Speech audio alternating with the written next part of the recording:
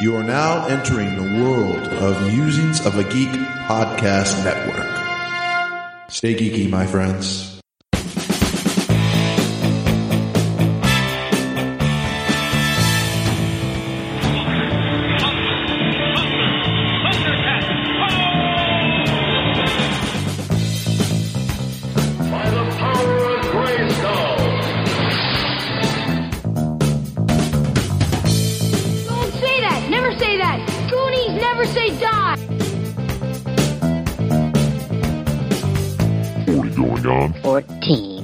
Hello, everybody, and welcome to 40 Going on 14, episode 114. I am Mike. I am Patrick. I'm Joel. And I'm Josh. And if you were wondering whether this was an excuse to just eat a whole lot of Chinese takeout or a couple of shows where we could just phone it in without having to do a lot of research before the holidays, I'd say it's a little from column A and a little from column B.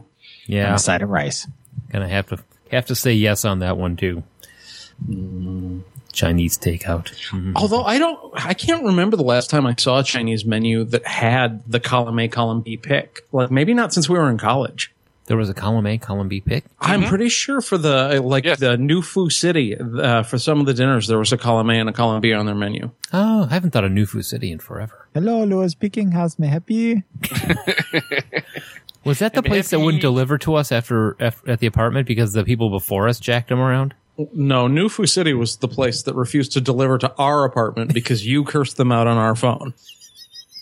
I find that difficult to believe. Louis Speaking House was the place in downtown Oak Park, right down from Val's, that had like the blue door, and Dennis used to eat there all the time. Oh, yeah. And you called to order it, and they were there 5 minutes before you hung up. All right. So, again, if you haven't figured it out by now, tonight's show is on ethnic foods. And we international cuisine, as we have titled it, because ethnic is usually code for something racist these days. Pat was here, so. International cuisine. This is actually part 1 of 2, where we're doing both weeks coming up for our Thanksgiving. Yeah, right now we're talking about Asia, the Americas, and Down Under. Yeah, and then next week we're going to focus on Eastern and Western Europe, the Middle East, and Africa. Yep. So it should be a lot of fun. And if you'd like to order up a heaping helping of some geeky podcasts, I know where you can go. Really? Is it Musings of a Geek Network? Yeah, actually. So I can get myself a takeout of the bearded ones? Yes. You could get us a cream of some history of bad ideas. I'm really glad that went. You can also get a Mufu Dark Angels and Pretty Freaks. I'm new at this game. We need to not keep doing this. Yeah. Sweet and sour, salty language. I was correct in trying to kibosh this. Wow. That was the best. And if you're hankering for a takeout box full of Geek Life Radio, and you can find us there at noon on Saturdays. I'm sorry, we're all out of Left Field Sports Lounge. What else you want? So if you're also looking for some of our older shows, they're on iTunes, Blueberry, Stitcher, and TalkShoe. And if you want to call us and order something up, call us at 708-NOW-RAP. That's 708-669-9727. And I hear we have some feedback. Now going to call us and trying to order a pizza. Yes, please do that. Someone, Charlie, do that. No, not Charlie. I bet we have a voicemail from him, though. Charlie, we got a couple of voicemails this week. Oh, fantastic. Let's see. You called the shot, so let's hear what the man himself has to say. Hey, fuckers. Did you ever think for the slightest fucking moment that maybe someone hasn't seen Slapshot? You could have fucking called Boilers? Fuck dicks. You ruined the movie. Is that it? I can hear him breathing. I also didn't hear any mention yet of the movie Mystery Alaska. It's a hockey movie. It's a great hockey movie.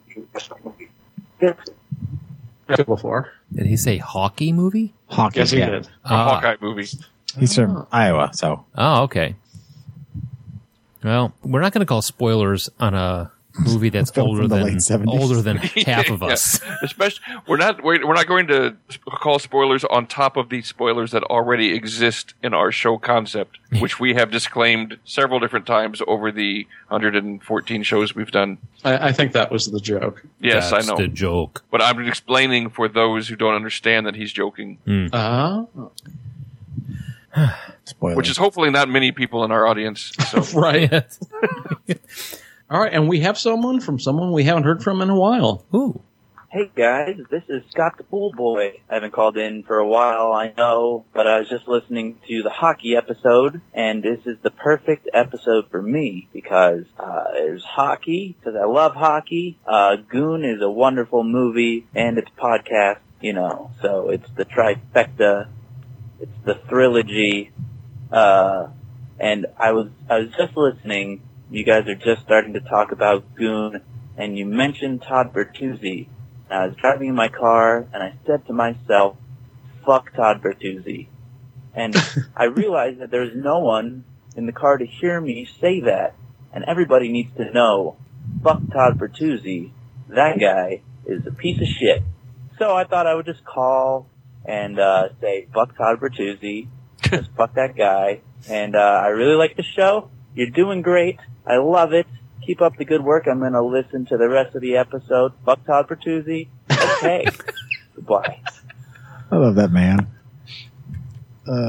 Was that last one on his to-do list, or was that just another declarative? I don't know.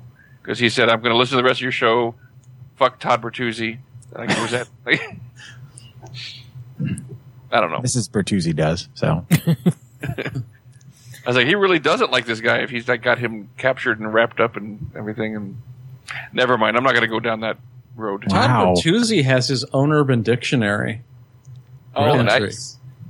What does it mean, dare I ask? To sucker punch someone, probably. Well, that's part of it, is that he sucker punched, and apparently it also occasionally is known. A Todd Bertuzzi is double fisting beers as well. I'm starting to like this Todd Bertuzzi guy. Ooh. I don't know if Scott the Pool Boy will like you anymore. Spoilers, Pat. So that's it for this week. All right. So is it about that time? Mm-hmm. Let's press the magic button. Music, movies, TV, and sports. And Todd Bertuzzi. All right. So this weekend is July 3rd, 1979, is the opening of Paul Prudhomme's K. Paul's Louisiana Kitchen in New Orleans. Okay, so this is another one where we're deviating a little bit. So we're not actually doing this week of November, but this will be the week of July 3rd, 1979. Yes, July 3rd, Correct. 1979, because that had this restaurant opening up there. And we're talking about food, so it all fits. Yep. All right, so music. The number one song is Ring My Bell by Anita Ward, which is a pretty good song. Yeah, it was sampled to great effect Yeah. in the 90s. And just a fun disco song. Yeah. Also, Lowell George was an American songwriter, session musician, and producer who was the primary guitarist, vocalist, and songwriter for the rock bands Little Feat and Mothers of Invention. He died of a heroin overdose on June 29th, because there must always be death in the twee. Aside from heroin overdose and session musician, I don't think I knew any of the rest of that. What, that he was with have you ever Little heard Feat? of either of those bands, Joel? No. I have, yes. But Oh, really? Yeah, I thought he might. Frank Oh. Zappa and the Mothers of Invention. Yeah. And then Little Feat, of course. Oh, of Yeah. course. Yeah, I've never heard of them. You've never I mean, they're one of those kind of like underground popular bands, but not popular enough to actually be known. Little by Feat people was that kind of don't. like Leonard Skinner's Light. Yeah, it was like kind of the fringe of the 70s popular stuff, but still known. Yeah. Huh. Yeah. They were on the Easy Rider soundtrack. True. Yeah. And but anyway, I They've think- been covered a lot by a lot of bands. yeah. So this dude, okay, I'm gonna give one really strong attempt at this name. Matasayu? Nope. That wasn't so bad though. Yeah. Phonetically, yeah. Phonetically, Matis yeah. Yahoo. Matis Yahoo? Yeah. Yep. Okay, see, I was afraid to say it that way because I'm afraid you guys would give me shit for it. No, that's all. It's like Netanyahu, but Montes Yahoo. Okay, so anyway, turns out this was a trap that you fell into yourself. Wow. I am the trapper. It's a trap. So in a phrase that I don't think I will ever say again for the rest of my life, but Hasidic Jewish reggae singer is You probably will not be saying that again. yeah, that's the first and only time I've said that. Is born on June 30th. Yeah, better known. Well, he's best known as Montes Yahoo, but this is Matthew Paul Miller. Yep. You'll say that phrase again the next time you say Montes Yahoo. You'll be like, oh, the Hasidic Jewish reggae singer. Yes. But that's about it. That's about Yeah, the only time. I can't He's think of- actually really good. Really? Yeah, I want to say that at least one of his tracks was sampled either in like a Grand Theft Auto game or something. There's a reason I know this guy. Does he do songs about like matzah and stuff like that? No. No. No, he's not a gag act. No, Right. I mean, He's not like Two Live Jews. no, Right. I'm not looking. No, not like that. What I'm talking about is something because he got like, I don't know. I'm trying to think Jewish reggae. It's Yeah, he does a lot of songs about that are kind of, I don't know, lyrically vanilla in a way, but I mean, he's just a really smooth rapper. Okay. I mean, he's got talent. He's also done a couple movies too. He did the Possession and a film called A Buddy Story, which he's kind of crossed over into other pop culture areas. Yeah, But he's cut off his hair and everything recently. yeah. and he occasionally gets retweeted by people who are into the whole like activism thing. I know he's really big into like Zionist movement kind of stuff. Okay. Wow. I got to look him up. So on July 1st, Sony introduces the Walkman to Japan. Hey, that sounds like it's a podcast topic. Oh yeah, we did that, didn't we? Yeah. Yes. Portable music players. I don't Yes, think Japan. Was I around for that one? No, I wasn't. It was. No, I it think that was one of the episodes you missed. Yeah. Yeah, I don't know if that one's restored to the iTunes archive or not yet. Yeah. I actually, digging through boxes, I found my first Walkman down here. Still works too. Nice. Yeah. I put in Loverboy. We, Pop in we some heard little you feet. digging through the cassettes just a little while ago. Yeah. So movies. Got a low count on the movie one this week. Moonraker knocks off the Muppet movie as the #1 movie in the land. That's kind of sad. Yeah, it's very much an injustice. How long was the Muppet movie #1 though? 2 weeks. 2 weeks? Okay, yeah, then that's That's an a little injustice. rough. Did it Speaking come? of Although, Muppet. Oh, sorry. go ahead. I'll say, did We it come did a back? Muppet show too. We did. Yes. We haven't quite got around to James Bond yet, but that's got to be coming soon. I been watching I want to do the The Prisoner. Muppet TV show that's on, the new one. Number Yeah. 9. You guys don't even acknowledge me anymore. when I'm I say it. acknowledging you. I said number 9. Oh, did you? Okay. Yeah. Jesus. I just thought it's kind of funny that we've got to that point where you're like, yeah, he's Touretting about Prisoner again.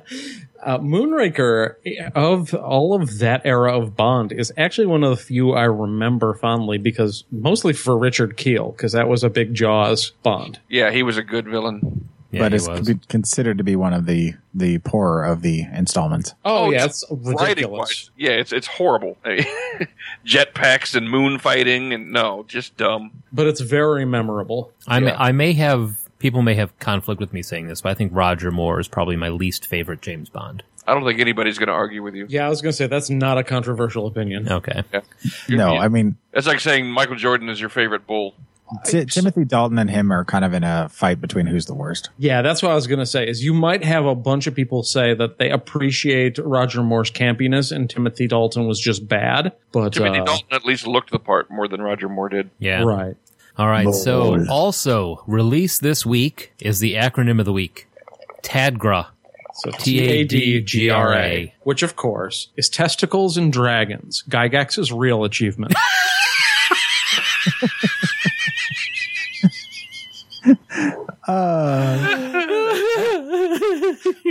That's good. You just never, broke Mike. never let me down. Oh, man. But no, really, it's Sadly, that is not the actual answer. It is the Apple Dumpling Gang rides again. wow. Oh man, mine is so much better this time. I Wow. don't think I've ever seen that. The Apple I haven't either. I've seen the original Apple Dumpling Gang, and that was it. Yeah. Yeah. I never saw the sequel. My buddy Mike is a huge Don Knotts fan. He's seen all the Apple Dumpling Gang movies, and he owns them. Does he have an autographed copy of The Ghost and Mr. Chicken?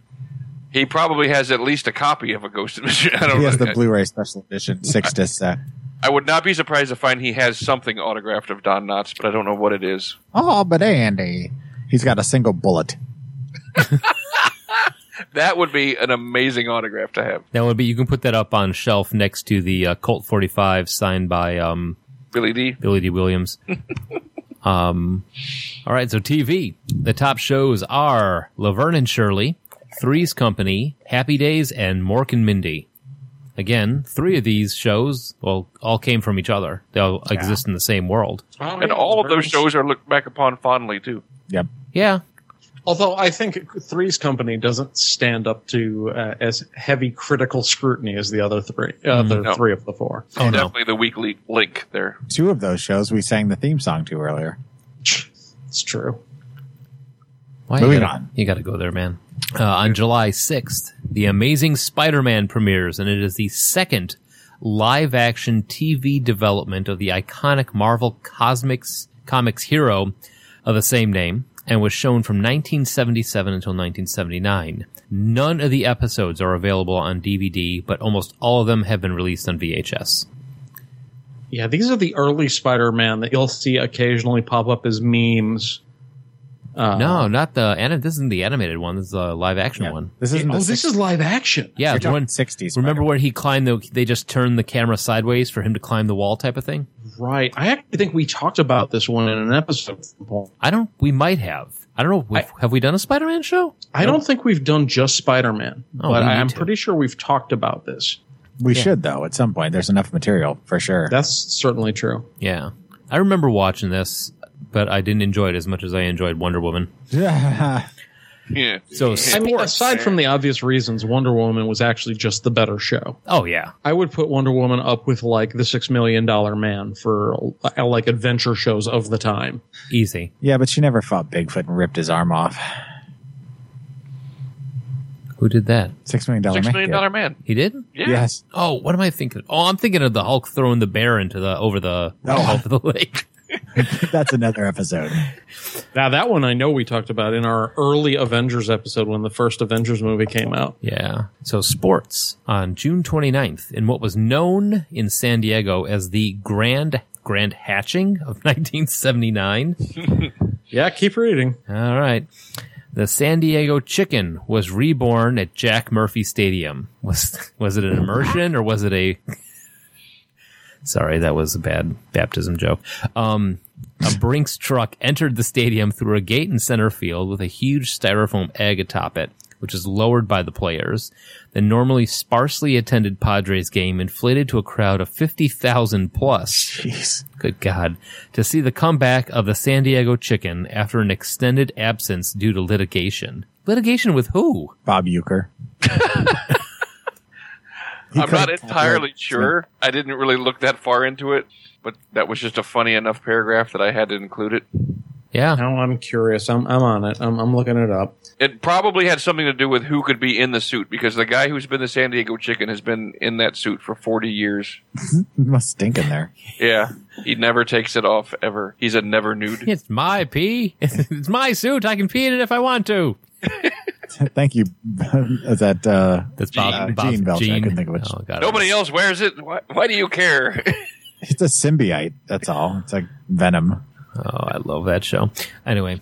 Yeah, it looks like the guy inside the suit, Giannoulis. What's his first name? Gene Newlips? No, that's Ted Giannoulis. Ted Giannoulis was inside. Lips. Not Gene Newlips. That's a different guy. He's a porn star. He's the Houston Astro. Apparently, KGB Radio fired him, and they put a different employee in the suit.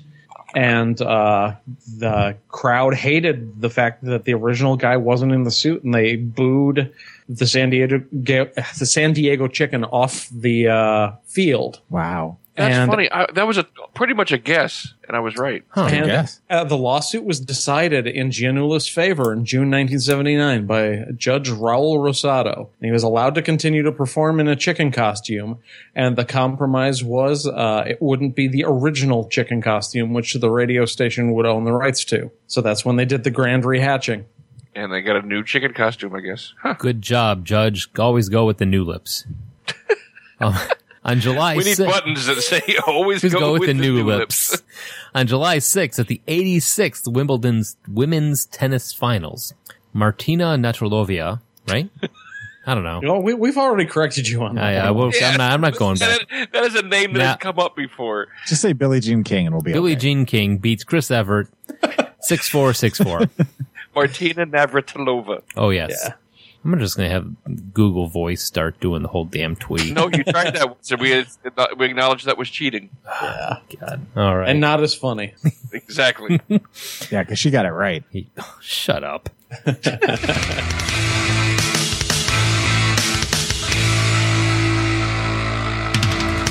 All right, on to the main show. International cuisine, Asia, the Americas, and Down Under. So this is going to encompass, obviously, all of South and Central America. Mm-hmm. Granted, there's going to be a lot of countries some of us have never eaten from. And then, of course, any of the, like, Chinese, Japanese, etc. Down Under, we're going to talk a little bit about Australia and New Zealand. I'm curious as to what, if anything, any of us have eaten that it's traditional cuisine from there. Yeah, so, well, just to get it out, start it up. When you were a kid, what counted as international for you? The House of Pancakes. No, not really. The blackberry syrup? Right. No, really. I mean, if you were going out, did you ever go to a restaurant and you were like, wow, this is just like something you had never eaten before? Well, we are a German-Irish family, and we used to go eat a lot of German food. So lots of veiny sausages. Yes, and Yeah. sauerkraut. A lot of sauerkraut. Yeah. Why'd you have to toss veiny in there, man? Because it is. They have the big blue veins inside. It's weird. You may be eating the wrong thing. I'm just saying. Yeah. You're probably not eating the actual sausage that they're giving you. It comes out of a hole in the bathroom, right? Oh, my God. So, That's the sausage producer. It is. You push the button, the sausage comes out. Little light comes on. Anyway, Comes with its own gravy. Right. Oh. When I was a kid, since my mom helped a lot of refugees come over from Vietnam and Laos and a lot of the Korea, a lot of the Asian countries, we ate a lot of Asian food as growing up, and they taught her how to cook as well. So, I mean, she was always about trying new things. I mean, like going out for Cajun cuisine, like alligator and turtle soup, and so I had a lot of that stuff early on when I was growing up. All right. Frog legs. Well, and I have, when I was a kid, I want to say probably till I was 17, 18 years old, lived in an almost entirely Hispanic neighborhood. So when it comes to at least Mexican food, well beyond what you'd find at even an authentic Mexican restaurant. I mean, some people have very little experience with Mexican food beyond Taco Bell and margaritas, but there's definitely, like, I grew up on pozole and chorizo con huevos and all sorts of things that now when I'll go into an actual Mexican restaurant and I'm the only white dude in there and I'll order some of this stuff, they'll give me a look. It's like, how do you know about this food? It's like, well, I grew up eating all this stuff. Yeah. My family's Polish. And Poland, I mean, you're with the veiny sausage thing, Joel. Poland, they eat whatever. I know my grandmother would eat chicken feet. They occasionally would have chutnina, which is duck blood soup. Yeah. Yeah. It's Poland will make food out of anything. Oh, yeah, pretty much. Yeah, and I'm sure we'll be talking more about Poland next week. Yeah. Because, yeah, we also had a Middle Eastern family in the neighborhood, and I'll definitely be revisiting that next week. Oh, yeah. Mike, was it you and I that went to the Red Apple together? No, we all went Refresh there, I my think, memory. didn't we? What's the Red Apple? I didn't go to the Red Apple until this year. Oh, wow. Maybe not. Yeah, we'll talk about that next week. Okay. Anyway. Yeah. So for me, I mean, honestly, But Oki's, I is that- remember. Well, yeah, we had the food that was standard for us, but like I said, that's the European food. But for me, honest to God, I thought about it, and outside of just like getting Chinese takeout, I cannot recall going to a like authentic like Mexican restaurant. Or I mean, I know we had to have, but nothing stood out in my head. I mean, we were like, yeah, we went out for tacos, but it was like Pepe's, Oh, Pepe's is actually, I'd say, a fairly authentic. It's kind of a gateway authentic Mexican restaurant. Okay. Well, then I'll say Pepe's because that's outside of that. I mean, we would do Chinese food. We would get, and the big wacky thing was when you would get, just something that wasn't chicken fried rice or chicken chow mein for us. I mean, we were pretty just standard on the food when I was growing up. Now, go ahead. Oh, I was going to ask, does La Mujada, do they count as authentic? Oh, yeah. Yeah. They're a fairly authentic Mexican place. Some were going there in college, and post-college. I mean, Yeah. growing up here in Houston, I mean, Mexican food is obviously everywhere, and we would go to Mexican restaurants all the time. That was not even like, it's so common down here. It's almost nobody really considers Mexican food like a foreign food down here. Everybody just like Food.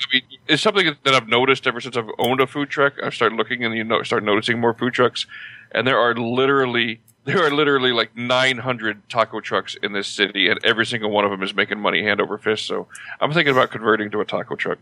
What? No. Well, and there's a difference between tacos and burritos and something like chicharrones or pozole or something that you're probably Or unlikely. menudo. Yeah, it's something you're unlikely to eat unless you are at a real authentic Mexican restaurant, or unless you're like at a gathering hosted by a Mexican family. Yep. You know what?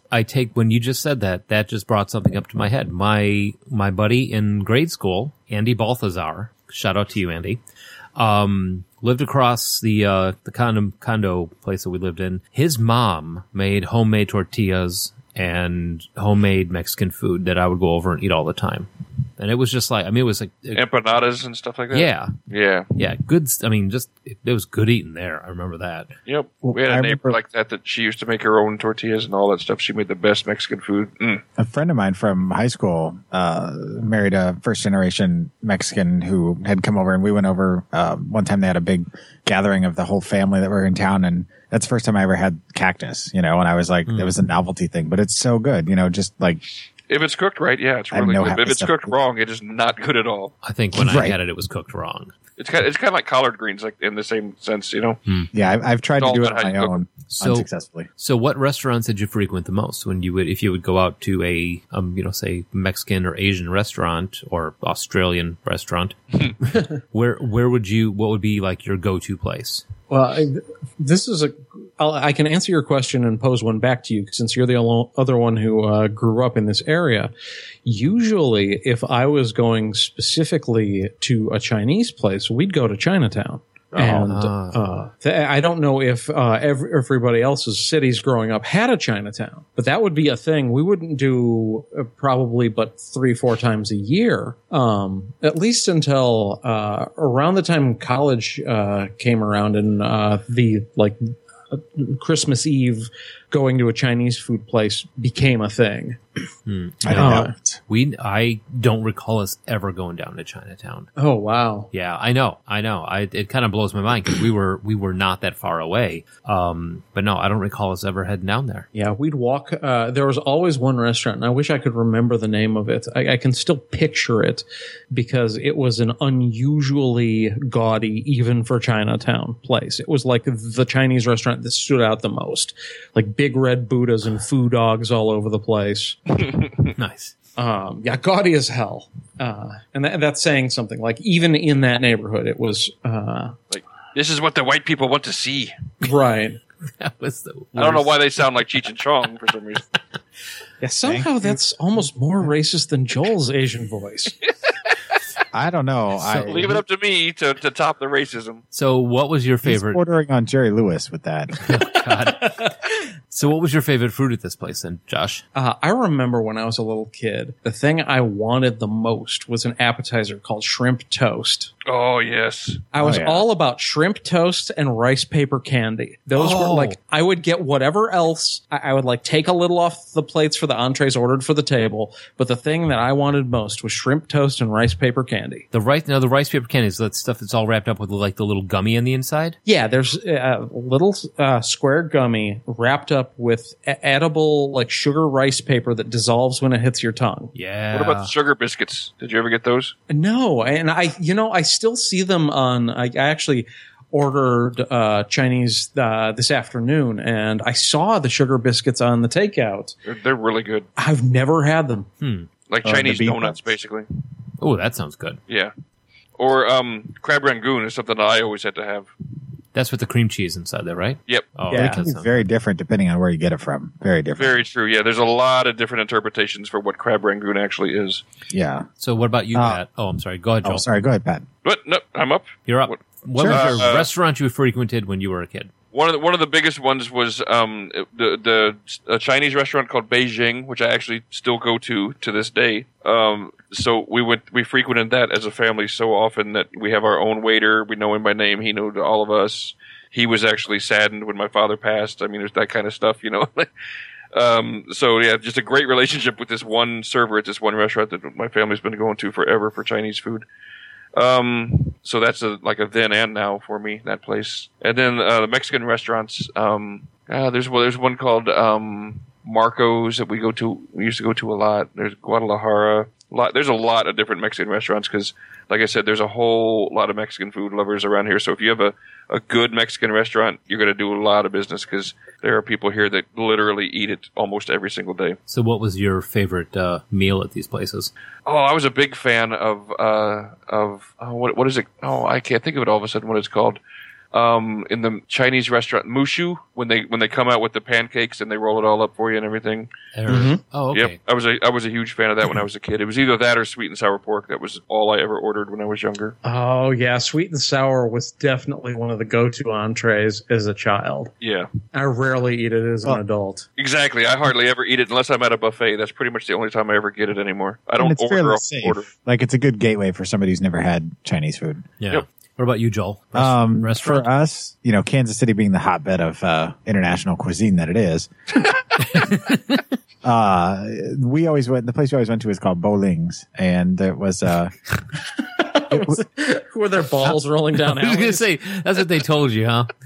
Bo Space Lings. It was it was a small joint back then. It's grown into quite a chain these days, but back then there was only one restaurant, and my favorite thing to get off the menu was they had it was like a chow fun. It was a big, fat, thick, wide noodles, and it was like a garlic and black bean sauce. And then my mom would always get the cashew chicken, so we would like share. And then of course, egg rolls and. I love cashew chicken. Oh, Yeah, cashew chicken is some good stuff. Good stuff. But I went there all the time I was growing up. Once I hit high school, once I went to college, whenever I'd come back, that was the first place I'd go eat. And we got to know the people at the main restaurant pretty well, kind of like you were talking about, and it just became kind of a family place to go on a regular basis for that. Mexican food really wasn't a big thing. Taco Bell, of course, is the go-to for anybody who wants non-Mexican Mexican food. But I worked at a Mexican restaurant, ironically enough, but it was a Mexican restaurant that was owned by two white people that went to Mexico, liked the food, came back and Americanized it. Well, that honestly though is That restaurant? 90% of the Mexican restaurants don't serve actual Mexican food. It's more of a Tex-Mex type of thing. I would say that's probably accurate. I mean, it's called Don Cholitos, and I worked there for like a year and a half in high school, and I still go there when I go back to town because, I mean, the food's good, but it's not at all traditional in any sense of the word. Mexican food is so delicious. It really is. If you actually go to Mexico and eat some of the food down there. Well, it's like when I went to Colorado for the last visit here over the last summer, and my stepdad is half Guatemalan, and so he knows all the best kind of authentic restaurants for any of that kind of food, and we went to a place and it was fantastic. I mean, and it was all the traditional stuff. So I like going to a Mexican restaurant that doesn't have anything written in English in there. Like, oh, we're about to get some good food. I'll take And as you guys know, I spent significant time in Mexico. Yeah, you did, Squirt. And that was of all the weeks I was there thinking about it. Most of the time we were down in Mexico, I didn't eat Mexican food. Like there was a side of beans with almost everything, but like a lot of the times we would go to places because it was like, one of my favorite restaurants in Mexico was called La Pirata. I wanted to go there because it was the pirate. And the reason we picked it because it was the pirate and got there and we kept going back because it was the cheapest, most delicious filet mignon you could get like in the world. You're talking like a plate with 2 bacon wrapped fillets and sides for like $7. Whoa. Wow. So yeah, I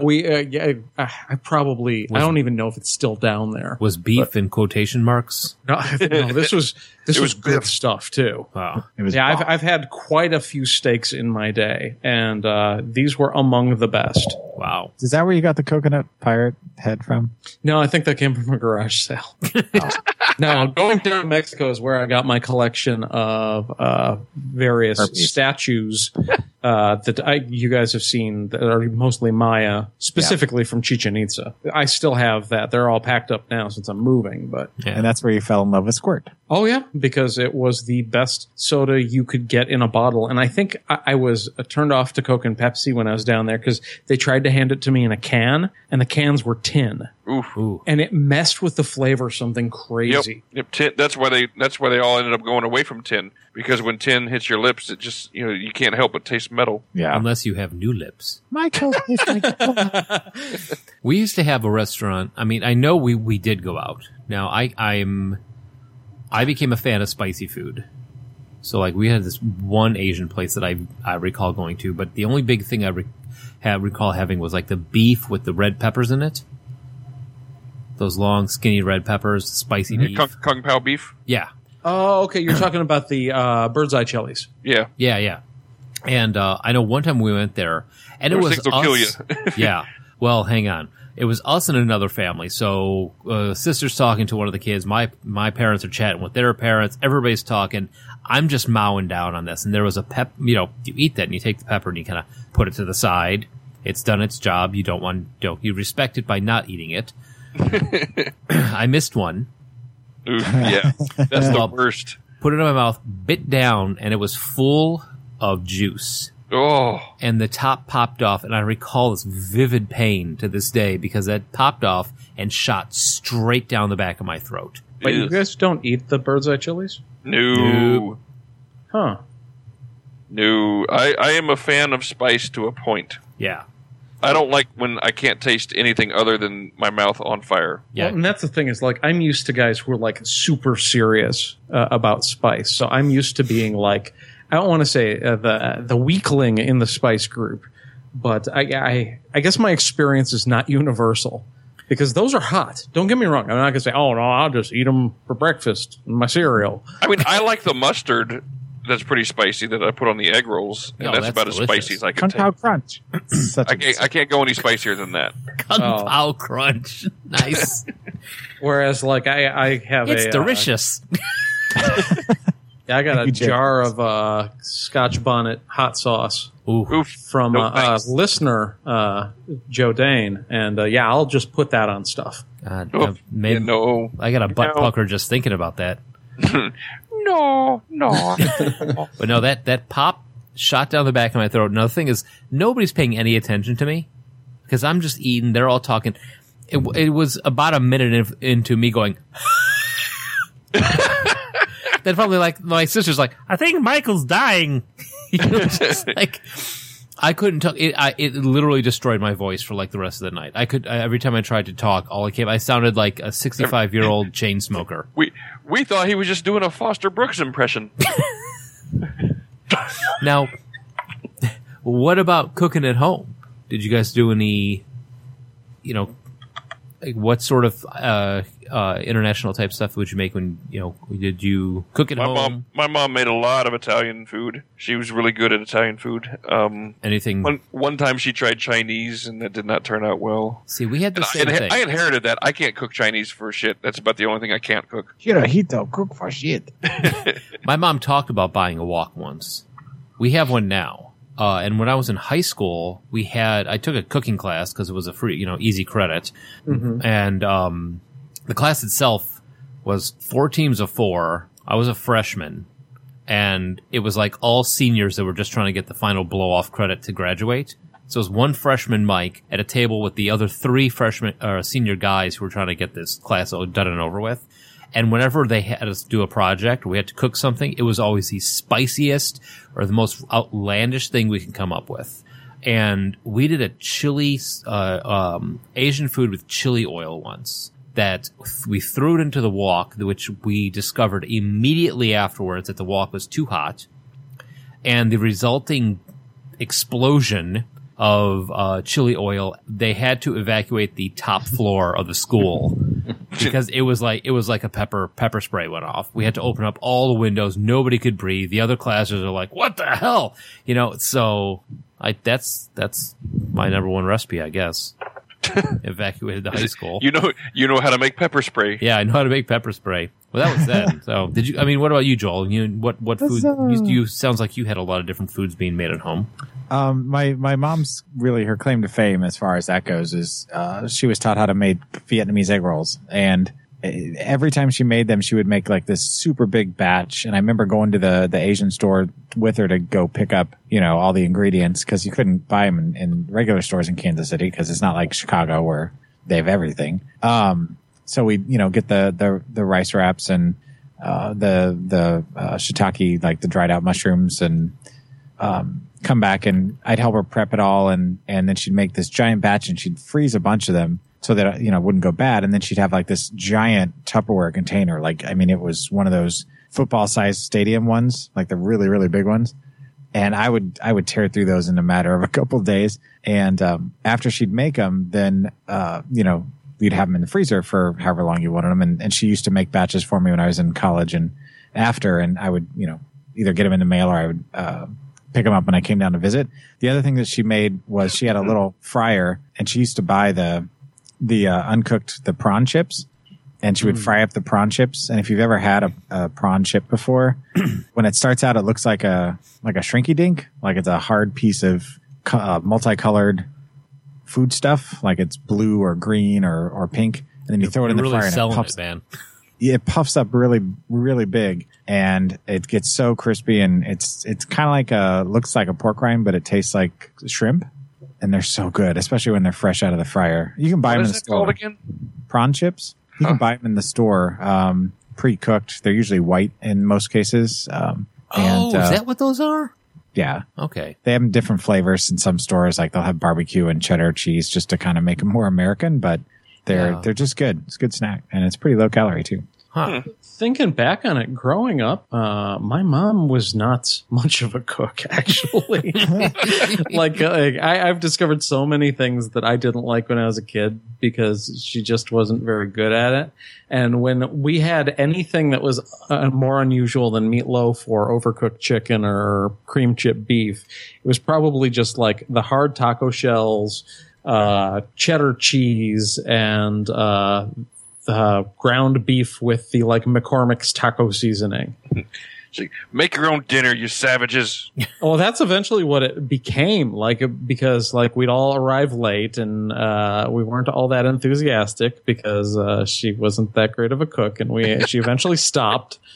And I ended up learning in the neighborhood, the first 2 things, I became obsessed with salsa once I realized the Tex-Mex, picante sauce, not real authentic salsa, like chunky stuff that's cooked down. I became obsessed with making it, trying different brands.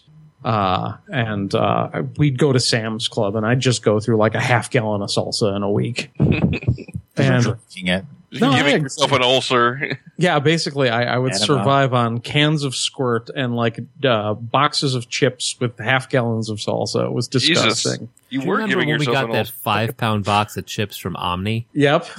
Like, But when it came to cooking, one of the first things I learned to cook that was not like traditional American fare was chorizo con huevos, which is eggs and chorizo, which is a spicy pork sausage. I like chorizo. Me Oh, too. it's so good. And this is a type of food that you can usually get in a breakfast burrito anywhere, but it's fine for dinner as well. And it's super easy to make. I've made it for D&D games where you just get the sausage all broken down and cooked until it's turning dark brown. And you need about a dozen eggs for each full spicy chorizo sausage. And then you just make a normal burrito or taco out of it. There was And get yourself an extra biscuit, to make sure to sop up all that grease from the chorizo. Oh, yeah. A big tin of biscuits. That was the thing. We had chorizo at Trader Joe's, but it's freaking soy chorizo. Ugh. Yeah. Stuff is gross. And I also encountered Spanish chorizo. And if you're used to Mexican chorizo, they're very different. Like Spanish chorizo is cured and you slice it and it stays in slices, almost more like an andouille or a kielbasa. Okay, so it just doesn't crumble out like the regular. Right. Okay. There's a place by me, El Burrito Loco, that has breakfast. We have one of those here. Yeah, and their chorizo con huevos is delicious. I would have. Yeah, that for remember breakfast. we went there and had it together. Yeah. That place is real authentic. They even have one of the things that's a signal for me as like a good Mexican restaurant, like more authentic, is like this place has a soda machine, and then next to it they've got A horchata machine? Horchata, but not a machine. Horchata, like fresh made, just tap on tap, really. Oh, I'm used to like the old school, like you'd see in Kmart, where there'd be a fruit punch, but it's like water falling down the sides. Yeah, no, this a is machine like that for horchata. Yeah, this place has a 4-gallon tub that they would make in the back and ice up and then just bring it out. And that was good. So, but That's one of my favorite things about an authentic Mexican restaurant is the horchata. yeah. Oh yeah, I was introduced to that actually. My dad would go out of his way to go to Summit down Archer Road to go to El Famous Burrito. Oh yeah. And yeah, it was the first time I'd ever had the like burrito the size of your head in a no frills place that when you first walk in, you're just like, this can't be health department safe. Yep. Right. Yep. But the burritos are so good. Well, that's the thing is like with Mexican restaurants, I discovered that like there's a place you go to one that's super fancy, shiny. You're gonna get like a taco the size of your lung is your finger, and it's gonna cost you $17. But there's a place just across the river from me, little bitty place, and it's like $1.50 a taco, but they're delicious. And that's actually more for the now. So we'll skip it on that. I'm sure we'll get there. But revisit that. what about food? What food did you refuse to eat? Was there anything that you would just not touch? I was a fat kid. That silence probably just said. Yeah, we're all thinking, like, man, I just like food. Yeah. It's like, if they cooked it and it went in my mouth, I was fine with it. Indian food would probably be the closest thing. That's been a lifelong, not really hatred, but just inappreciation, I guess. I do not like Indian food. I've tried several different times in several different ways. Huh. And so. Now, what do you mean by that? I mean, what you talking about? Curry mainly is. Okay. I've tried a lot of curry dishes. I've tried a lot of really some dishes were way too spicy for me. Some of the tikka masala, I didn't care for the flavor of it. It's just the flavor and the texture, or both, on almost every dish. Okay. Because the meat is just always way overcooked. The sauce is usually just way too runny for me. I don't know. There's just a lot of things I don't like about it. Okay. Yeah, for me, I mean, I'll eat anything once, Yeah, I kind of feel the same way. Although if a dish features a vegetable I don't like I've never liked green beans. So there are some, especially Chinese dishes that feature green beans heavily, so I don't want them. Okay. Yeah. I like green beans, though. Yeah, or anything with olives, which will box out some Mexican food, but more Tex-Mex. That's more of a throw black olives on nachos kind of thing.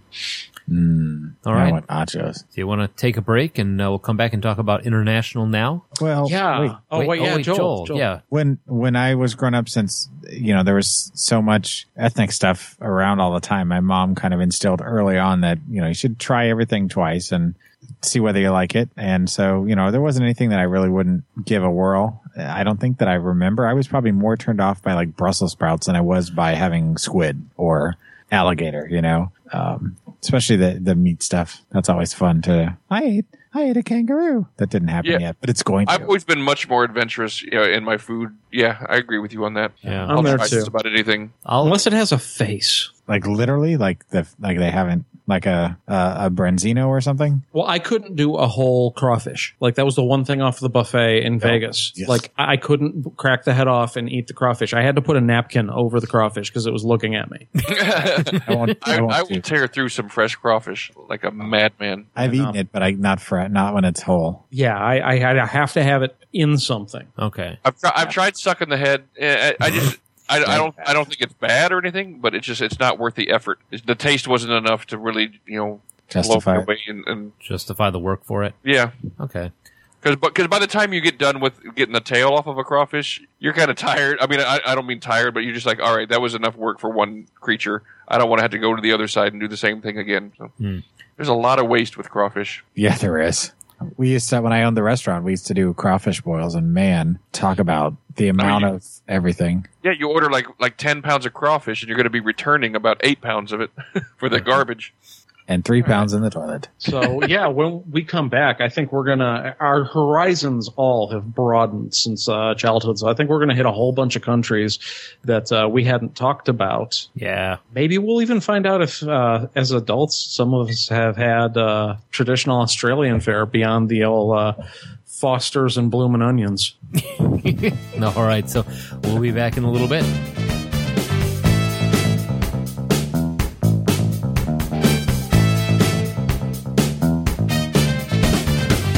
Hello, everybody, and welcome back to part 2 of International Food. Yeah, so as we got older, I guess we discovered that there are other countries besides China and Mexico. Yeah. Yeah, that was huge for Pat.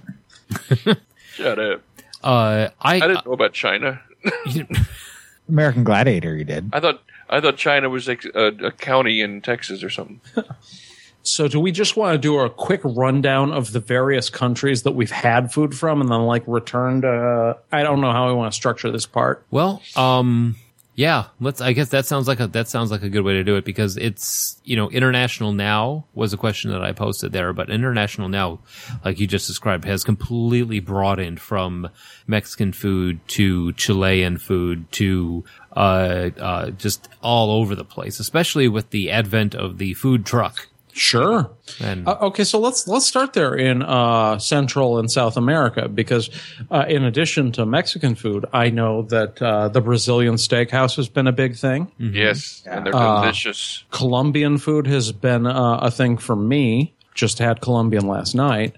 Then if you're in Chicago, it's hard to avoid either Puerto Rican or Cuban. Yep, there's a Puerto Rican truck that also pulls up over on Wacker, right across the street from us too. So, That's something I've always wanted, and I still have not had, is a pulled pork, like a Cuban pork sandwich. Whatever. Cubano. Cubano. Yeah. Well, yeah, and a Cubano is not pulled pork. It's almost like a ham sandwich.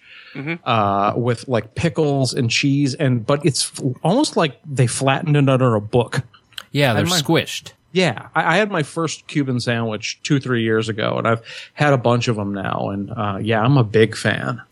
Yeah, these, I definitely have to say, I mean, with the, living in Chicago as a kid and then moving back and living in the Oak Park area when we, Susie and I got married, just so many different restaurants down there. Like I said, discovering Thai food. Oh, I'm such a fan of Thai. Glass noodles are delicious.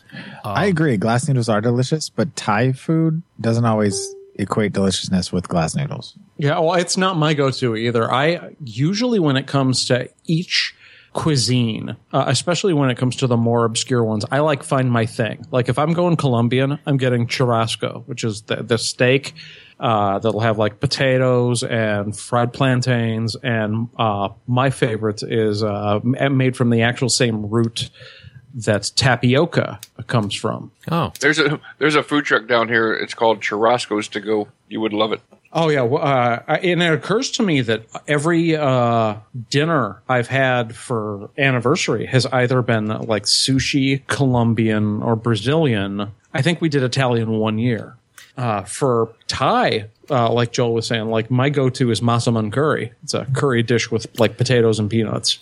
I have to say the other thing that definitely brought out the new foods to me was working at Trader Joe's. Oh, I bet. Because there's something new every week, and second, they're just delicious. They had a whole assortment. I know, Pat, you're not a fan of it, but the Indian foods they had with the chickpeas and the spice, I forget the name of it, the spicy red sauce. Hummus? No, it wasn't hummus. It was actual the chickpeas. Yeah. Hummus is not Indian. Yeah, this is the crap. Probably garam masala if it's red. Yeah, that's it. But they have it in the bags. You just heat it up and you eat it. And the best thing about it is that they're so spicy, you just come out with that flavor to you. Everyone knows what you had for lunch and leaves you alone. That's also another thing I don't like about Indian food is you can't get rid of it. I don't know. I think there's kind of a gateway, especially for the more exotic cuisines like Indian and sushi. Like the traditional gateway for Indian, I think, is probably like samosas and pakoras and chicken tikka masala. Mm-hmm. All very like easy to digest. You're not going crazy kind of stuff. You're basically eating dumplings and chicken in like spicy yogurt sauce. Yeah. Now, Right. excuse me. If you're going out for lunch now, let's say you're in a place where you have a wide variety, what's your go-to meal? Don't all answer at once now. Wow. I mean, You know? what food do you like? Well, I mean, yeah. I mean, what if let's say you have a choice of anything, like you're downtown Chicago, you can walk, Are 3 you blocks. saying what? Excuse me. What country are we going to go for, or what dish are you looking? Well, Leah, let's go for that. What country do you go for? What country of the ones we're talking about this week Yes, are we going to go for? yes. Sushi is probably one of my big picks. I could eat sushi almost every day. I could too, but it has to be from the right sushi place. Oh yeah, of course. There's But no middle I will ground still on sushi. I will still eat grocery store sushi if I, I mean, Say 'cause that it's again. It's still good. Grocery it's just not store sushi. Great. No, Yeah, that was very difficult to say for some reason. Gas station sushi. I will not do that. No, I will not do that. Walgreens sells sushi now. I will not do that. I will not do that either. I told you guys about the mall sushi, which was shockingly pretty decent. Well, it depends on what mall. I mean, there's this. I mean, you go to Yorktown, out in Downers Grove, Illinois. You're not going to have. I mean, the sushi place isn't going to be as good as like. There's one up in Woodfield. And don't go to the one in North Riverside. Oh no! In fact, There's don't a eat any food buffet, in North an Riverside. all-you-can-eat buffet in Niles at Gulf Mill. That I went there because I worked across the street and I was curious, and it was like, well, it's all you can eat. So even if it's grocery store quality, I can make them regret that policy. And Frank Dutchman. Or they Yeah. can make you regret it. well, I've been back there a few times because I was like, okay, now that I've had, because they had more stuff than just sushi. They also had various Pan Asian cuisine, and they had raw oysters on the half shell. Yep. When the I like mall- that. When the mall raw oysters on the half shell didn't put me down, I was like, okay, this place is fine. I'm apparently invincible. Yeah. So, like, I'm like Bruce Willis. that was my birthday dinner this year, was go in there, and everybody usually has the same gateway with sushi, the California roll. It's Yeah. very unassuming. Or the spicy tuna roll. Or the spicy tuna. Yep. And then maybe you'll start to get into, oh, look at all those little pieces of fish on their little beds of rice. Yep. You start to get in the sashimi. Well, those are nigiri. Sashimi's yeah. just the Just the fish. Right. Yeah. I am a big fan of anemone. They have they have that one place on me that has sells anemone, and then we also have the one that has the crap Crab Fish I'm eating eggs. that. Dunkfish. Oh, lost the name. roe? the roe, yeah, but it's the big ones, like the big black ones. had that once, and we went out to dinner with the whole family, and my brother-in-law was trying to show off, and I ordered a bunch of sushi for it, and he's like, "Oh, I'm gonna get the roe." You know, he had one bite of it, and they started popping in his mouth, and he was just like, "You want this? I'm done with this. I'm full." You know, roe is about the only thing sushi-wise I don't care for. I also don't like the tamago, the little pillow of egg. I love the shit out of everything sushi, and I would eat sushi. yeah, I'm All on the Pat's time. side. Sushi and pizza are my two favorites. As long as it doesn't have scallops on it, I'll try any sushi. And I've had the scallop ones too, and it's just, I don't like scallops. But How do you guys feel about the eel, which is usually got its own sauce and is cooked? That eel sauce is delicious. Yeah, eel is Agreed. literally my favorite. I have to get eel every time. I have to get eel nigiri every time I go to. There's a place by me called Wang's Garden, and yeah, it's awesome. And next to that is a great sushi joint. Yes. No, they have you order it, it's like Bunch $50, of dicks hang out and there. it's a sushi boat. And you think, Oh, love sushi boat. and they bring it out on a pirate ship. It's you like, just made Josh orgasm. yeah, it's like this whole multi-leveled with the sauces in the middle, and it looks like a pirate ship. And there's, imagine a pirate ship completely manned by little sushi pirates. That sounds amazing. Yeah. I can definitely imagine that. And you know who? You can pretend Josh you're is the making Kraken. reservations right now. Yeah, Josh is, let's go, we're going. But it's the sushi. What I like about this place is, again, it's the sushi guy is up there up front cooking it, but making it right there in front of you.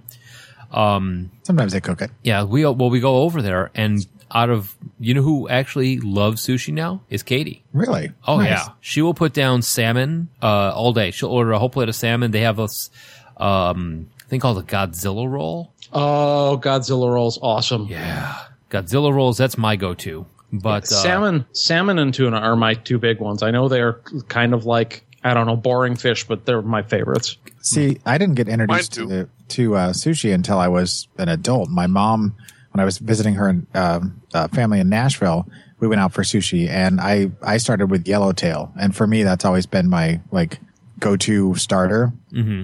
Just because it's not too fishy. It's simple, it's straightforward, and it's a good kind of palate cleanser.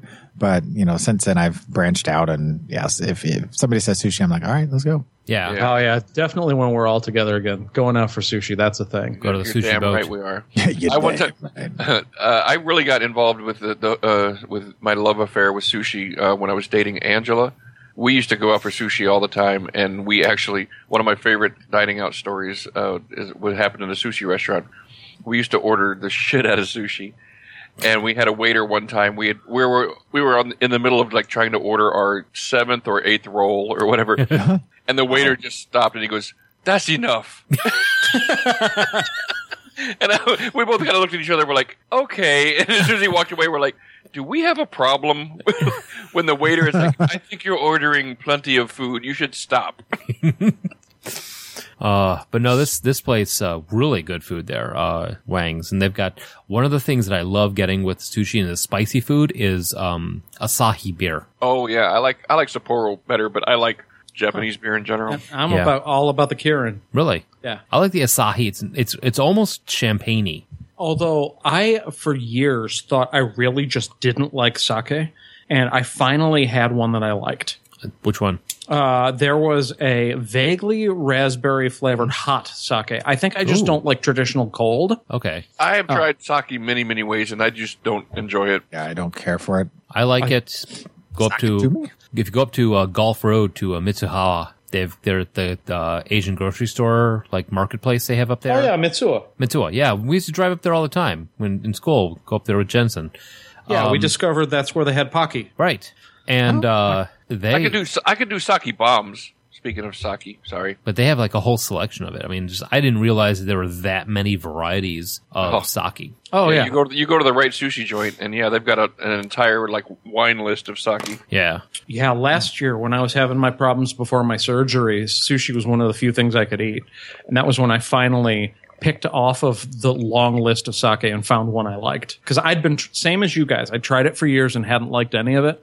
And then finally found one last year that I liked. I've tried individual orders. I've tried flights a couple different times. I've tried all kinds of things, and I just don't find. I can find some that I can tolerate, but I don't find any that I really like. Now, what if Now- we swing back to South America? Yeah, I was going to ask because we've talked about eating too much food, so I want to talk about the Brazilian steakhouse. Oh, I have we all never, done it? I've never No. been. I've Oh seen my it god! on TV, like they've talked about them, and I know what it is, but I've never gone, and I always wanted to. There's one here out by me, right by. It's just near Butterfield and something by Fry's. Yes, it is the best in the Chicagoland area. It's where Sarah and I had our 5th anniversary. I was hoping someone else had eaten there. No, I haven't eaten there. I just want to Oh, go it's there. So good. I know went it's to like one close by here for a Christmas dinner, and yeah, it was some of the best food I've ever had. I ate so much that I actually got sick. wow. I mean, I couldn't stop eating. I was just like, as I'm eating the lamb, I'm like, I'm so full and I feel so bad, but this is so good. I want more. And they keep walking by you with the skewers of meat, and it just looks so good. Yeah, for me, You the don't want to trick. tell them, go on. You don't. For me, the trick was cannot be tempted by sausages or chicken because there are going to be so many good cuts of pork and beef And lamb, don't forget the lamb. and lamb. Although for me, like just like the different kind of like bacon fillet, and then like the garlic steak, and then this like there's just so many different types of steak that I want to have 6th and 7th cuts of. Chamagacha is the one Mike was talking about, and it is the best in the Chicagoland area. It's not cheap. Like dinner for 2, you're probably dropping $100+. Wow. Mhm. Tamagotchi. It's one of And those where it's, don't waste your money, or don't waste your stomach space on the salad. no. Although you can spare some stomach space for the little cheese bread rolls that are in the middle. Cheese bread rolls. Yeah, they're this a Brazilian cheese bread. I forget what they're called exactly. I think they're actually called pão de queijo. Literally just cheese bread. Never been there again. I really want to go though. Yeah, if you have a special occasion and it's like, okay, this is going to be the big dinner, you're not going to be talking about like some sort of 5-star Michelin where you have to have like 6 months in advance reservations, like an Alinea where your dinner is going to be $900. Oh yeah. But this is like a once a year kind of thing, and it's really pretty good. Cool. So we've got sushi and Brazilian steakhouse as a must the next time we're all together. And then we all pass out on the floor. Oh my god, Brazilian steakhouse! That's one of those where you eat breakfast and you like start drinking water for lunch because you are gonna be hurting. Yeah. And you don't want to go in not 100% hungry. Yeah, Nice. And the food, I mean, it's not even just the quantity. I mean, the quality is delicious as well. I mean, they're so good. They just walk going around. back to your original. Oh, go go ahead. sorry. I was going to say, they going- walk around with swords of meat, and they just carve it right off for you. It's amazing. Yeah. Going back to the original question about where would you go? For me, I would probably hit either the Japanese or Chinese place, whichever one was closest, and I would find any number of things to shove into my face. And where's the best speaking Chinese food place you've eaten, Joel? speaking of Chinese food, real quick, Chinese food, if you don't want Chinese food and everybody's ordering it for some reason, get the chicken wings. They're always good. Guaranteed. 100%. That is Anyway, true. Chinese Yeah. chicken wings are delicious. always good. Even if they're overcooked, they're always good. The best Chinese food place I've ever eaten, like in the States, Yeah, there was a place over by when I lived in Raytown, and it was just around the corner from our house. And I want to say it was called New China Buffet, not the same one that Dennis used to like to go to in Illinois, but it was a little place, hole in the wall, dirty as hell. But man, every time we ordered the food, it was always good. There was always a ton of leftovers, and it was cheap. I mean, just one of the little hole in the wall places that you wouldn't know of if you didn't live in the area. Yeah, my favorite Chinese place in Chicago, and probably ever, was one of those types of places up there in Andersonville called Miss Egg Roll Number 2. You know it's going to be good when they have a like number after it. Exactly. Like, they were good enough to open a second location, but I mean, we would call them up like on the way home from work. I'd call them up, getting off at my stop, and by the time I had walked to them, my food was ready. Nice. There's my favorite is probably Asian, more specifically Korean. Oh, I love Korean food too. Oh yeah. I discovered a place downtown at Lai Lai. I've been to Lai Lai. Yeah, it's on Western Avenue. Yep. And Did he pronounce that right? Yeah, he did. shut up. He did. I'm amazed. No, it's good stuff, man. It's you go in. It's so good, Mike learned the name. Yeah, I learned how to say it right. Now the funny thing about it is it shares a front door with a Billy Goat, but Nice. yeah. So, but no, it's one of those places where it's a couple blocks away. I go there, get like get the barbecue, chicken barbecue skewers, or get something, bring it back, and I come back to the office and I open it up, and invariably you get that. Who is eating that? What is that? And it's like, and again, I had said this before, it's like everybody I work with, they work right downtown, and everybody friggin' goes to Subway, Potbelly, or Chipotle. Huh. There's the top 3 restaurants of my office. I need a burrito. And I come back. Well, it's the thing is, I come back with all this, with all this crazy food. I walk down to the French market and come back with, they have Cajun food there, and I come back with all this different stuff. And they're like, "Where do you find this food?" I'm like, "You're in downtown. Throw a rock." There's La Cucina just down the street. Go get some cheap but Mexican food. When you get Korean takeout, do they have all of the millions of side dishes that you get if you sit down at a Korean barbecue? Not a million, but like 4. Okay, because I've been to Korean barbecue once, and we didn't actually get the barbecue. We each got like noodle dishes, and then they started bringing out the side dishes. Yep. And there's just all of these little bowls, and they just kept coming out. That's what I love about kimchi and bulgogi. That's my go-to if we go to a Korean The place. bulgogi there is delicious, and the kimchi is fantastic. But if you work in an office, do not get the kimchi, because then nobody will have anything to do with you for the rest of the day. I hate you, yes. They might kick you out of the actual office. Yeah. Yes, we sit down in a meeting. It's like, so what's going? Somebody Do you had. guys remember when I used to work for the I love kimchi. when I was like basically like a butler for the Consulate General of South Korea in Chicago? Do you guys remember that? No. This sounds like something you're making up. Yeah, this Yeah, sounds like a I'm big calling story. bullshit on this one. No, it's an actual true story. Okay. When I worked for the caterer, she had a client that every now and then somebody would go work for him for a while, and he was the Consulate General of North Korea, or South Korea, sorry. And Yes, best Korea. yeah, and just a real friendly guy, real nice. But I mean, he needed somebody to like run because he had dinner parties almost like 3 or 4 nights a week, and he needed somebody to come and serve as a server and as a bartender, and basically just as like an overall valet, and just help out with everything, because he had in his kitchen an actual chef that he brought with himself. His dedicated chef. She didn't speak a lick of English. She was completely South Korean and made some of the most amazing Korean food I've ever had in my life.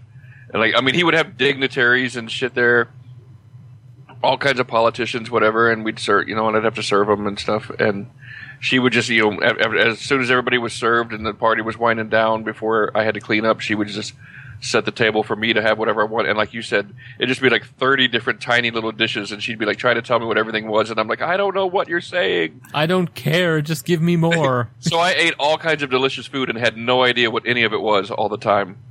Right, you couldn't possibly order it again. No, I will never be able to replicate those meals for myself, but man, they were delicious. Huh. That's why Korean joints are fun to go to. Now, has anybody else done shabu shabu? Once, but a doctor gave me a shot and it went away. Yep.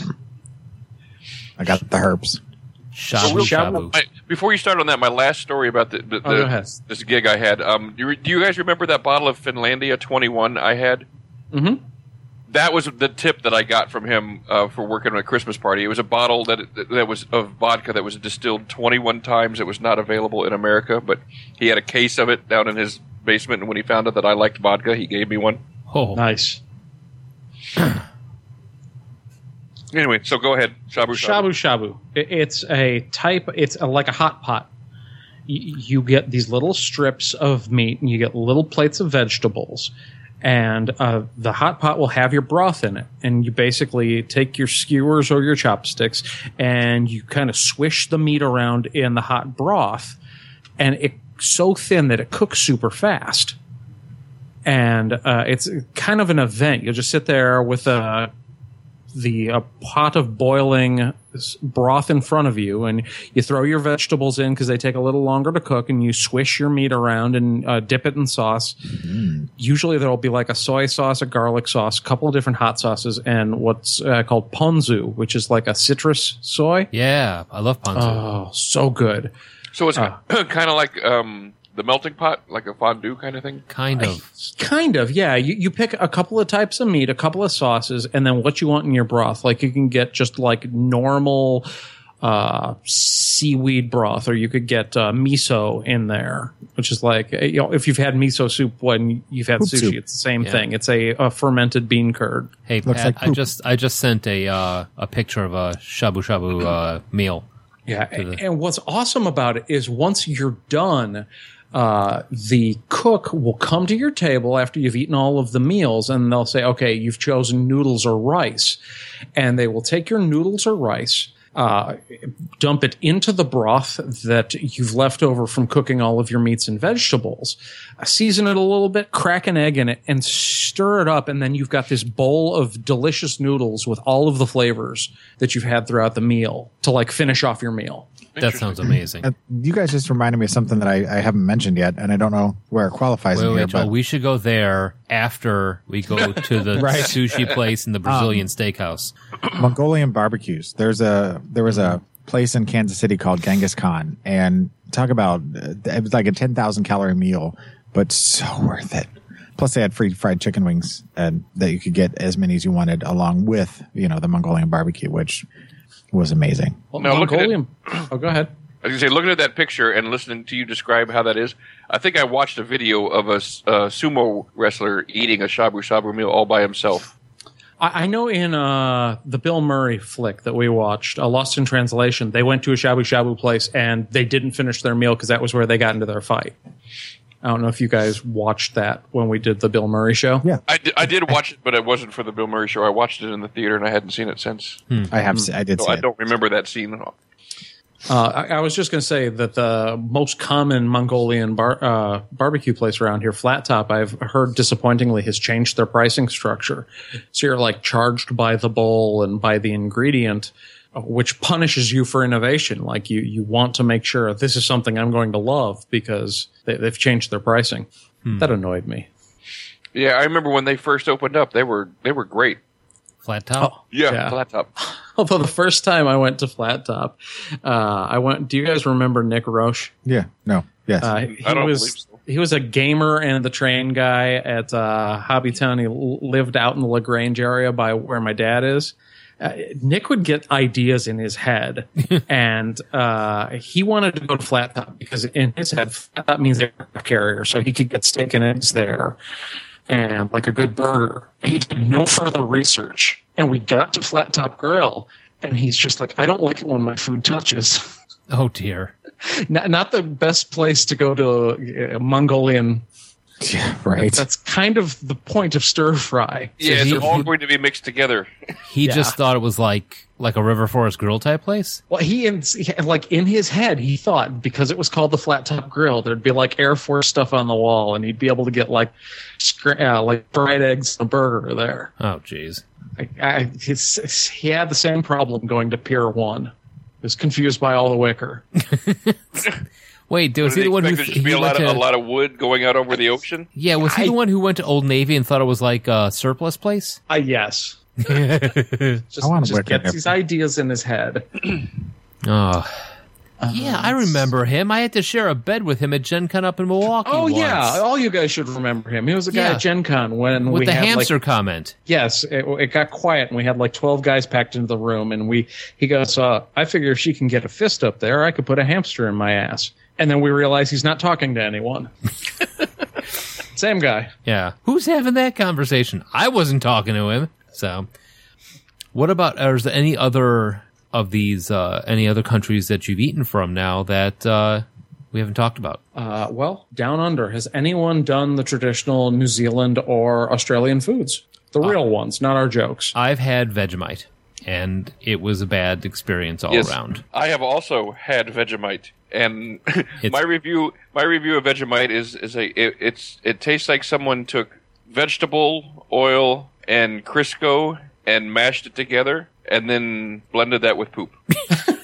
See, I'm fascinated by last step. Vegemite. I've never had it though.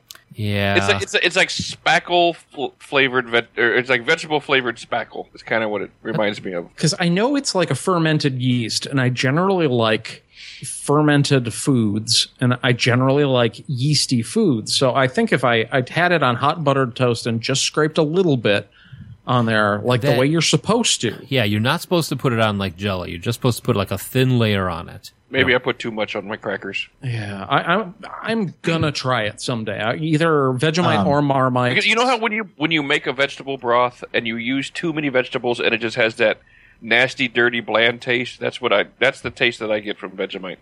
Now, Violet Crumble, which we talked about when we did the candy show, that's a delicious food from Australia. Quick Vegemite Story? tale. My only experience with Vegemite, when I was in Korea and we were at a hostel and having breakfast the next morning, there was an Australian couple that was there and they were eating Vegemite and they offered some for me to try.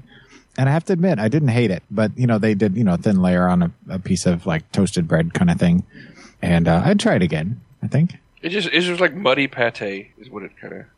I'm not a fan. Is my point. Yeah, I don't know that I'd be like I'd go out of my way to eat it, but it wasn't bad.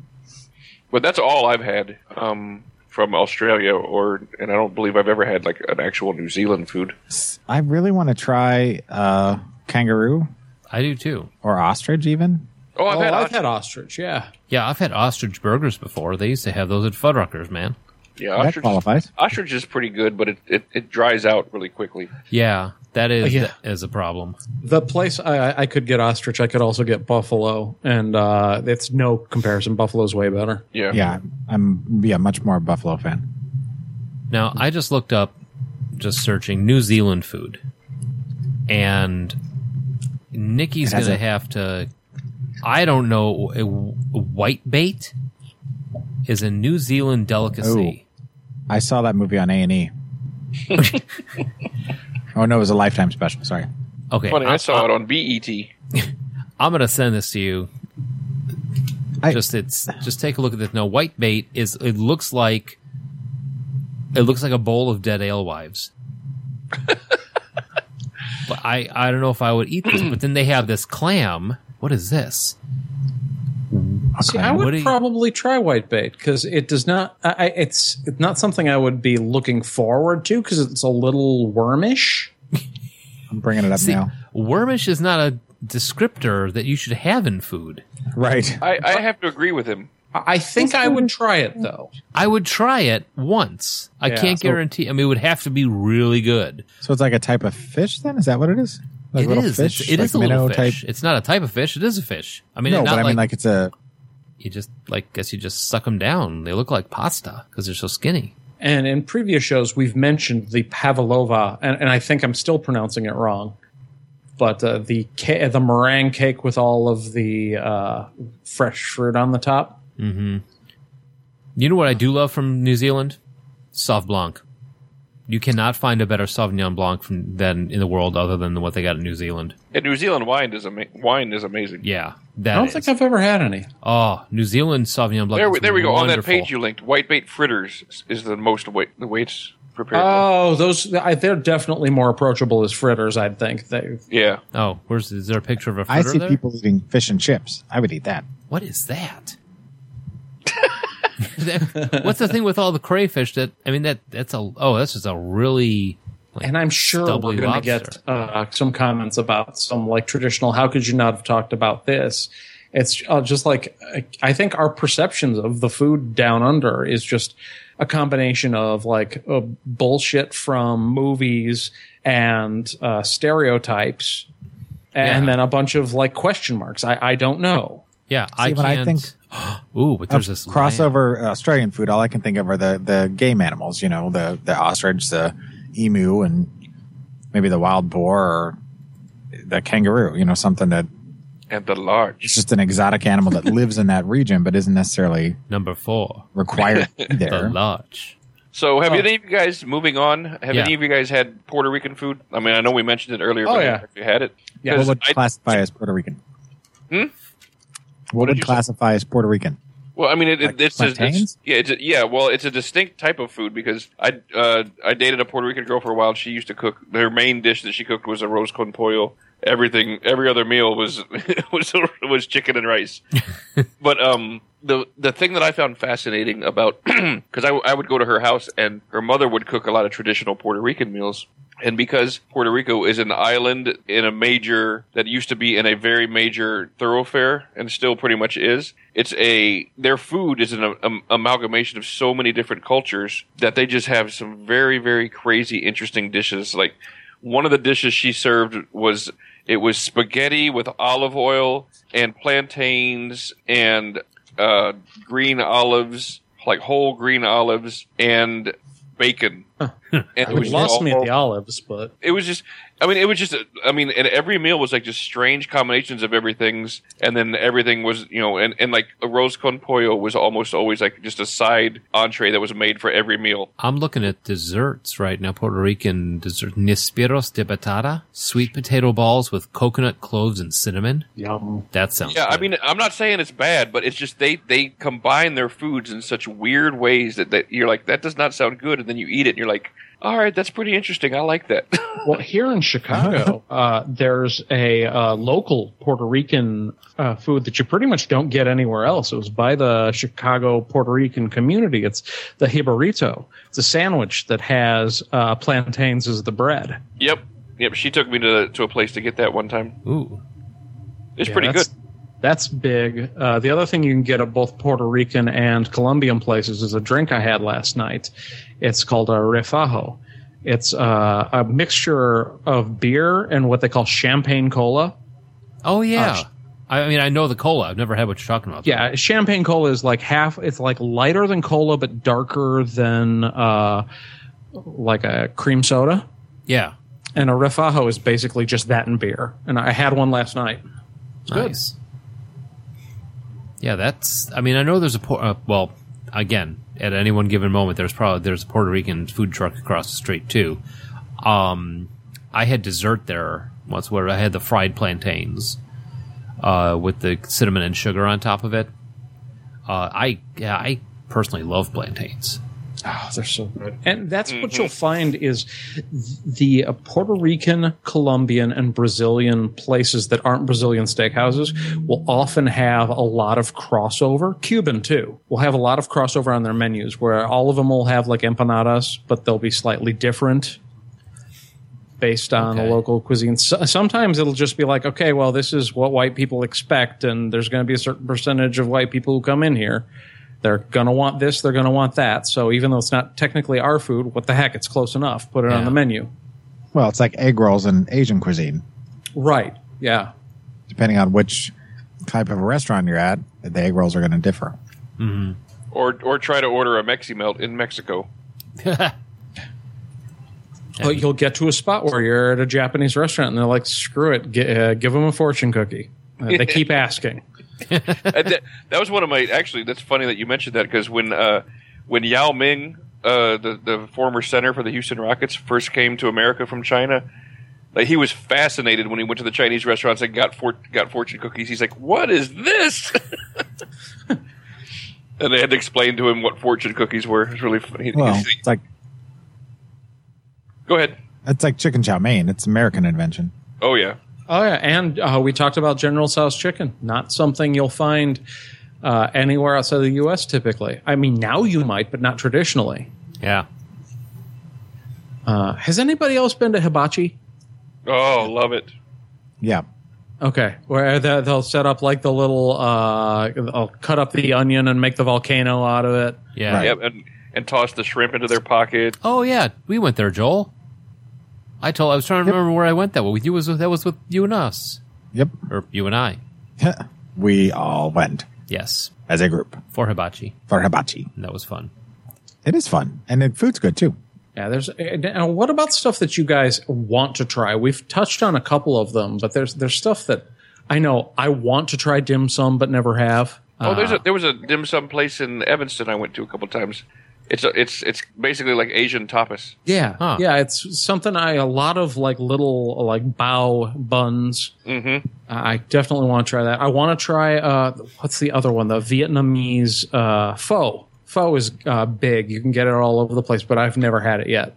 Oh. Yeah, pho is that's another one of those that it kind of it could be screwed up or it could be great. It just kind of depends on where you are. And if you go to a place to get pho and it's bad, then don't order anything else. It's kind of like what you were talking about with your Mexican dish yeah. earlier. Yeah, because With the milanesa. pho can be really good or really bad. Yeah, and the bao too. I mean, you can. There's a couple places out by me out there that have bao, but it's a toss up. They'll either be. I mean, if you got to get it where they make the bun and it's soft. If there's sometimes they'll leave it. They'll cook it too long or it sits too long and the bun gets like really almost like gummy.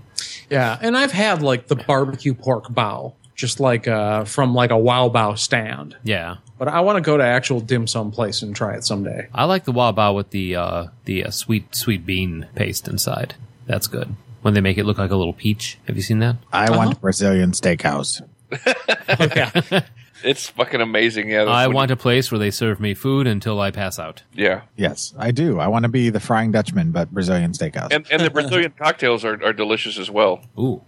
Oh, yeah. I'm trying to think of, there was a specific type of liquor that is like tequila, but made from the sugar cane.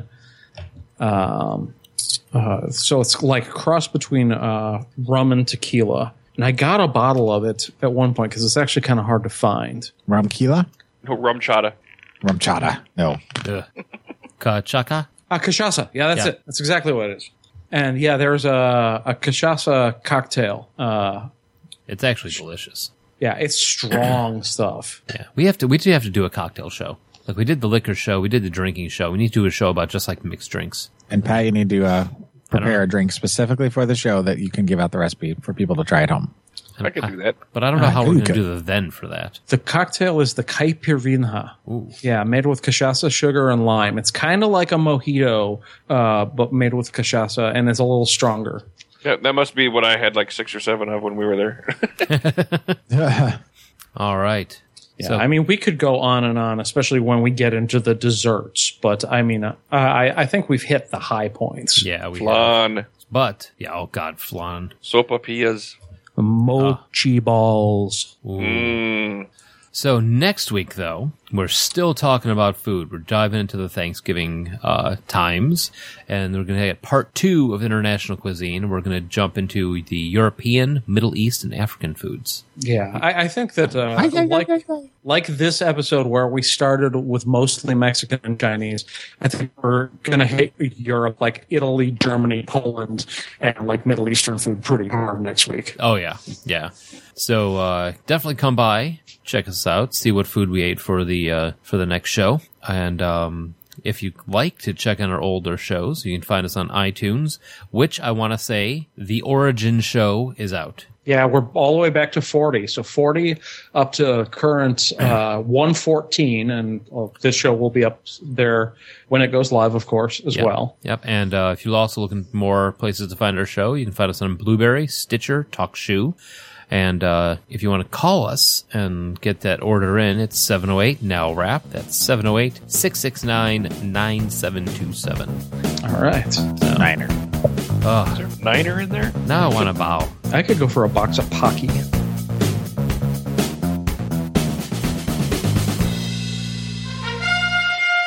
You are now leading the world of Musings of a Geek podcast network. Stay geeky, my friends. Stuck in there. Australian bush bread. Sounds like it would get stuck in your teeth. Australian. This is bullshit. This whole page is nothing but they just put Australian in front of all these fucking recipes. Australian fish. Australian I don't see a Christmas single cake. bloomin' onion on here anyway. Australian French fries. Sausage rolls the Australian way. Oh, we can piss off Killa so much by just talking about Foster's and Outback Steakhouse. I think we should do that. You've got your Foster's and you got your Outback Steakhouse, the twin pillars of Australian cuisine. And don't forget the What shrimps more on the needs to be Barbie. said? I love going to Outback Steakhouse for a Foster's and some shrimp on the Barbie. He'll just be like, I'm getting into the plane to come and kill you right now. It's like, And I bring my own steak knife so I can, when they give me their steak knife, I can say, that's not a knife. And I pull out my steak knife. That's a knife. I think this is perfect. I think we should do this. I think We can all should talk about how we've had Australian food, authentic Australian food, and then, go into Foster's and Outback.